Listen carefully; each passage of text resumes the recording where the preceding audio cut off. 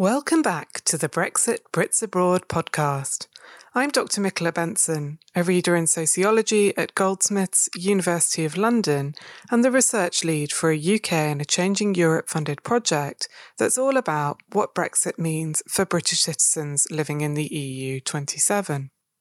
Over the coming weeks and months, you'll be hearing me in conversation with the rest of the team, with Karen O'Reilly, Catherine Collins and Chantelle Lewis.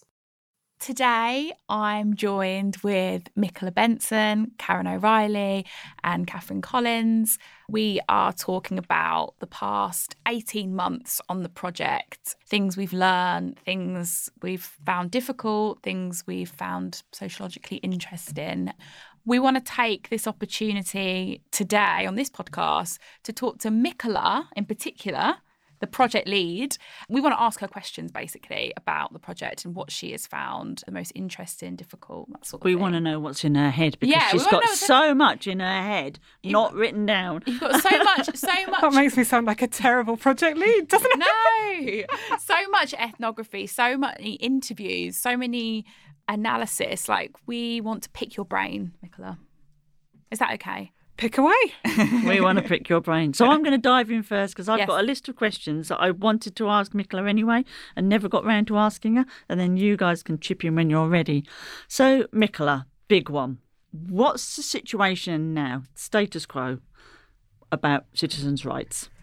Okay, so obviously there's a different answer to that question to what there might have been 2 or 3 weeks ago, and there might be a different answer to that question again, even when there's a vote in the House of Commons. So we should just, I think, state for the record that today is the 17th of December 2018. I mean, that's a whole nother story about the massive challenges. Now, simply put, at the moment, the draft withdrawal agreement, which was voted on in the European Parliament in November, allows for the continuation of some of the rights of British populations who live in the EU, provided that they are lawfully resident. One of the main issues outstanding is that continuing freedom of movement within the EU has not yet been guaranteed or resolved. In fact, it's notably absent from the withdrawal agreement. But nevertheless, the basic rights to be living and working in another EU member state remain upheld within the withdrawal agreement. However, as we know and has become clear through the project, the terms on which British people live in the EU 27, I think that one of the things that's become clear to me over the last few months is that there really still is this big question mark over what it means to be lawfully resident. And I don't think that that is something that many British citizens living in the EU were aware of before Brexit happened and before all of these conversations about citizens' rights started to take place. And unfortunately, what that means is there are likely to be British citizens who currently live in the EU who will fall between the gaps of the withdrawal agreement. Now, that is assuming, of course, that we go ahead with this deal. And obviously, that has also raised a huge question mark in the heads of many British people living in the EU. What we've seen over the last 18 months is unprecedented in terms of the level of turbulence in their lives. I had hoped that by now there would be some certainty. And I think as a team, we'd hoped that there would be some certainty by now. But we're just not there yet. Well, I have to say, when did this project start? The 1st of June, 2017. And one of the first things that was supposed to be resolved, one of 3 things, the withdrawal bill, the Irish border and citizens' rights, they were the 3 things that the European Union said, before we go any further, we need to resolve these things. Well, they haven't gone any further. Michaela and I actually turned to each other at that stage and said, oh my goodness, this is going to be one of the first things resolved. We won't have a project. How farcical. Or we'll be moving over to analysis. And do you know what else is actually interesting? If we look at the 1st of June, had the general election happened at that point then? I don't think it had. You are asking difficult questions. So that then played into what you were going to be able to find out and what you were going to talk to people about as well. There's a whole other massive thing. I feel like we forget that there was a general election really not that long ago. And obviously with Theresa May losing her majority, that meant that the situation for British in Europe became even more uncertain. Like, who'd have thought that would be? Yeah. So would you agree that where citizens' rights are concerned, it is quite clear that if you are legally resident and can show that at the moment with the current withdrawal agreement, you can show by December 2020 that you are legally resident in another country, then your rights to stay there, not necessarily to move anywhere else, are assured. If there's a deal. However, it depends on the current withdrawal agreement, if there is a deal, and also whether you can show that you are legally resident or not, and that opens another can of worms. So can I then go on to what you know at the moment and what you don't, obviously, because I know this is very difficult, about registering for people? So because you do know an awful lot about not just what the legalities are, but what's actually available for people. I think it's important to bear in mind we're talking about 27 different countries. Yeah. So one of the biggest issues in my work, because I've been working primarily with British populations who live in France, has been in France, like in the UK, there has been no system of registration of EU citizens. And that you might want to say that again, because that might come as a shock to people. Yeah. In most other countries across the EU, there are systems of compulsory and in some cases voluntary registration for EU citizens. In France and the UK, that has not been the case. There's not even a voluntary one that I am aware of, that I'm speaking specifically about France. And in addition to that, although in all European countries there is provision for residence permits for EU citizens, in France, that has also not been compulsory. And beyond that, at the level of individual local municipalities, for the last 15 years, British citizens have been variously advised by the authorities about not getting these residence permits, of being told that they didn't need them, which actually has left British populations in France in a slightly unusual position at a point in time when they are being asked to demonstrate lawful residence. Yeah. I mean, I think that's the kind of basic level of talking about British citizens in France and what the particular issues are there. However, at the moment, we have the situation where it looks as though France might be leading the way across Europe in terms of putting in place some kind of contingency for how they would deal with British citizens if there is no deal. They have started to process the carte de séjour applications. Right. That is definitely something that's going on. This is the residence permit. They've been encouraging British citizens to register for carte de séjour. What I would point out is that the residence permit, the carte de séjour, it comes with a series of requirements. There's a set of criteria that you have to fulfill in order to be eligible for that. So know what those are before you think about applying. Always. Check in. So find out what you can locally before taking any steps. Exactly. I'll just chip in about Spain. Yep. So in Spain, you should register with your town hall. That's one thing. And also register with the police. When you say should, what do you mean? Well, nobody's actually enforcing it. And also, in the time I've been going to Spain, so I first went to Spain even before freedom of movement. So we had to register with the police and get a residence permit. Then they went through a period of time when they were actually advising people not to bother with a residence permit. So there are plenty of people there who went to apply for residence permits, and the police pretty much, depending where you live, depending on what autonomous region you were in, and it's all informal, but they're pretty much said, we've got a lot of migrants here, we're not worried about you, go away. And this was what was happening in practice. More recently, they have tried to enforce in various ways by giving people advice and telling them you are legally supposed to have a residence permit. But then again, there's not really any, if you don't do it, there's no harm come. There are things like people have non-resident bank accounts, and if you become a resident, you can no longer keep your non-resident bank account. So there are implications for people doing it and not doing it. Short answer is you are supposed to register both with the town hall and with the police. Once you've had a 2-year, you get 2-year residence. And when in 5 years you become permanent resident, you don't have to renew it. I have met so many people, including in the authorities, who are authoritative people, let's say, who are supposed to be advising people, who are completely confused about this. So that's Spain. It's enabled in different ways in different places. So that's registering. What the situation is in other countries is As you can see, even from that, they're two quite different systems. And registration and residence are not the same thing. Absolutely. So people might think that they're registered because they've got their name down on the town hall, but it doesn't mean that they've got a residence permit.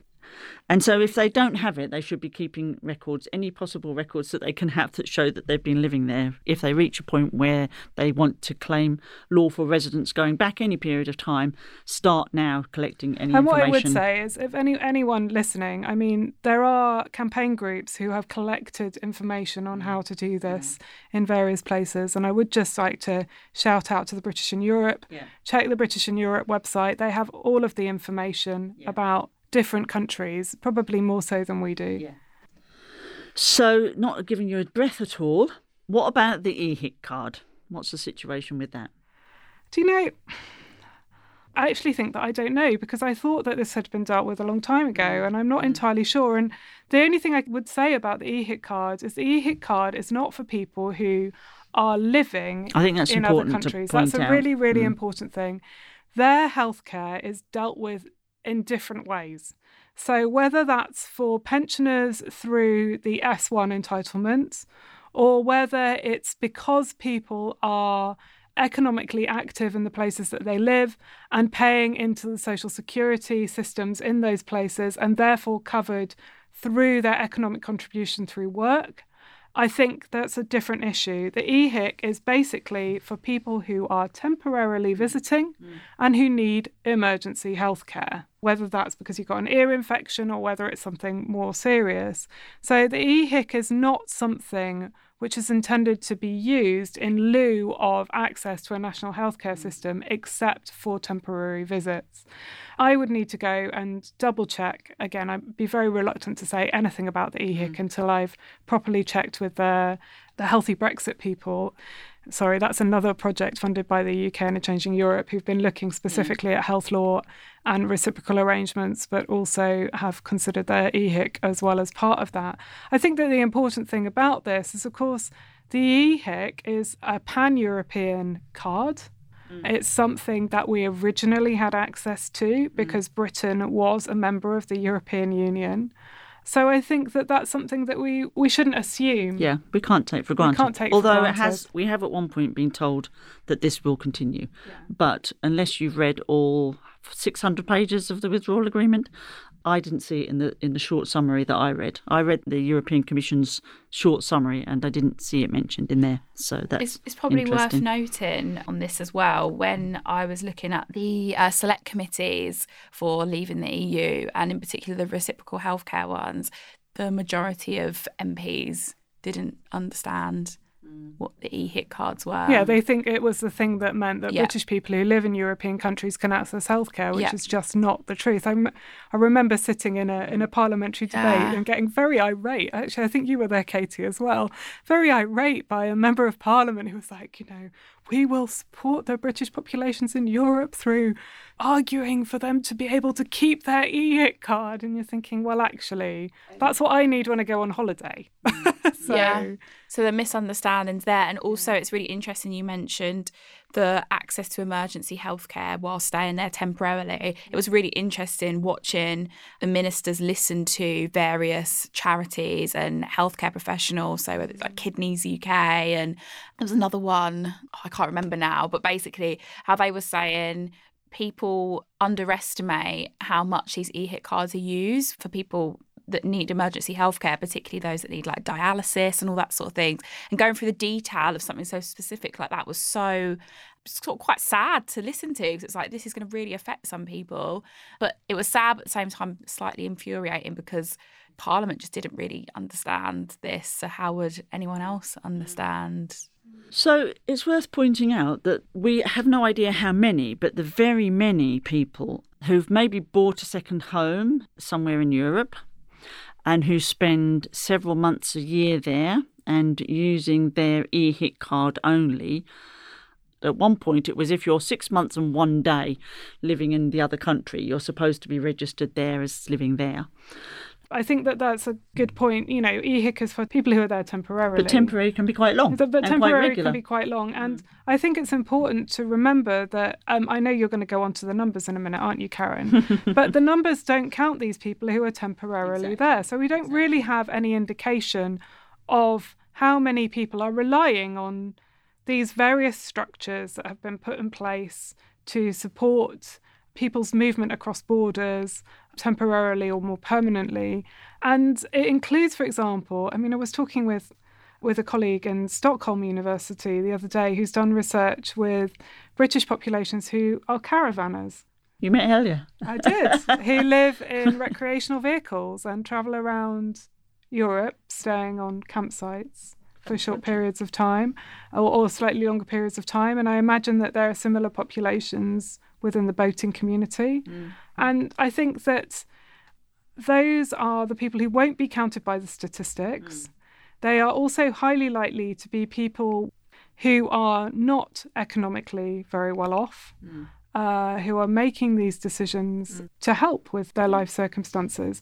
And so they're just not in the picture, which I think is quite alarming. If we think about who's going to be affected by Brexit, these people are already being affected, but are going to be affected. They're human beings who have exercised how they understand freedom of movement, and they are going to be affected by Brexit. If they have fallen foul of some regulation or other, hopefully we've shown how difficult those regulations are to understand and how they're not always being implemented anyway. So to their minds, they're doing what is okay for them to do. And all of a sudden, they're, oh my God, how should I be living?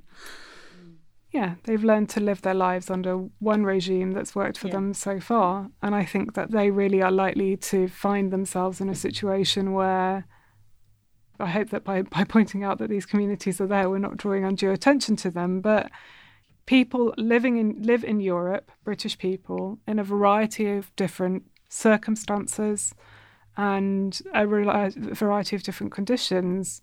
And some of those now, as the withdrawal goes ahead, it might mean that some people find themselves under scrutiny for their rights to be in the places that they have come to live in ways that they hadn't been previously. And I think that's quite an important thing to point out. Sorry, I realise I just keep going rampantly off topic. Not at all, Michaela. It's all very interesting. Katie, do you have a question for Michaela? I got two. So my first one is, if you didn't have any time constraints, so we know that everyone, all researchers have them, what would you actually want to come out of this project? What would you like to do? Would it be a field-defining work on integration that changes the face of research, or a Hollywood screenplay on Brits Abroad? I don't know. Well, now you. What would you? Oh dear, you've just opened up my mind, Katie, to all of the wild possibilities that there could be. It's a good question because in my head, this has become part of a longer standing project. And one of the things that I would like to do, and I think that, yes, time constraints aside, all of these things, this is something that might be achievable, is I would like to remind people somehow that Britain is an emigration nation as much as it is an immigration nation. And I think that there's something really fascinating about the way in which that history and that contemporary practice of emigration is forgotten and neglected. I don't think it helps our migration debate in this country at all. And of course, I would say that. I come from a family where migration is normal. For people who don't know anything about me, my mother was born in another country. She was raised in another country. Her first language is not English, it's Cantonese. She happens to have been born to another migrant, my grandfather, who moved from Wiltshire to Hong Kong at the age of, sometime in his early 20s, and met my grandmother, who is, for want of a better way of putting it, Hong Kong Chinese. And my mother migrated to the UK when she was 18. The first 11 years of my life, I moved every 18 months, including internationally as well as within the UK. So for me, migration is very normal. And I think that my family history and obviously I've just spoken about my mother's side of the family, not my father's side of the family, shows me how we could think about migration as something that's part of our history as people who live in this country in Britain. So longer term, I will remain committed, I think, to writing about emigration and to rehabilitating it into our migration discourse. You can tell I've been thinking about that, can't you? I like the sound of that. Oh, you didn't feed me that question either. It's pretty impressive. Yeah. Right? Kind of psychic link. But I think something that's more publicly oriented on that is really vital at this point in time, because I think that as the Brexit vote demonstrates, that discussion about migration has become so toxic.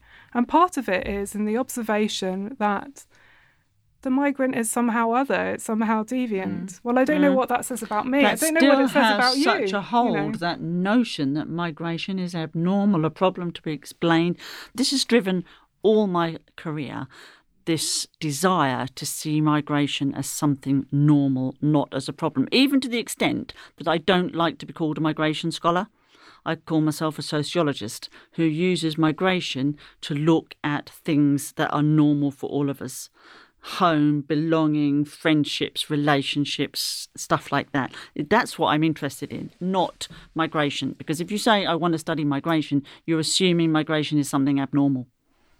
And I think, it's obviously a longer term problem to talk through, but I think it's really, really important that we remember that history, that we remember that, there are possibilities in thinking about migration. It wasn't always the way. In the 1930s, when social scientists studied migration, they studied people leaving the UK, people coming to the UK, and also people moving within the country. Because let's not forget that actually a lot of people have these much more local histories of migration, moving for work. I have moved every 3 years of my life on average. Moved house. Okay, I'm not talking about different countries.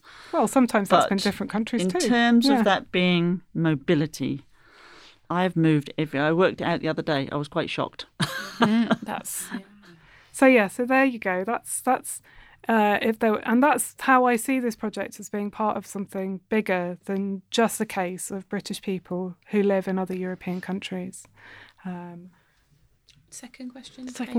It kind of moves on neatly from the first one, which is, and bearing in mind that we don't know whether there's going to be a Brexit or not, or anything in between currently, what do you think the key questions are going to be for researchers in the next 5 to 10 years in this area?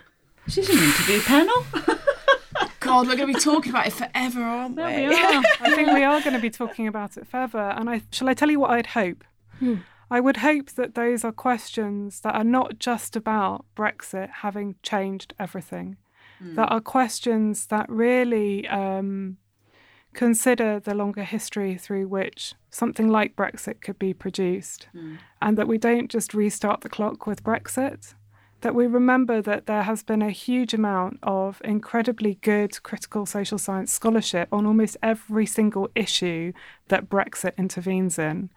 And I think it is incumbent upon us to actually remember that and to say, OK, well, what does it change and what stays the same? And I think that's really important that we do that.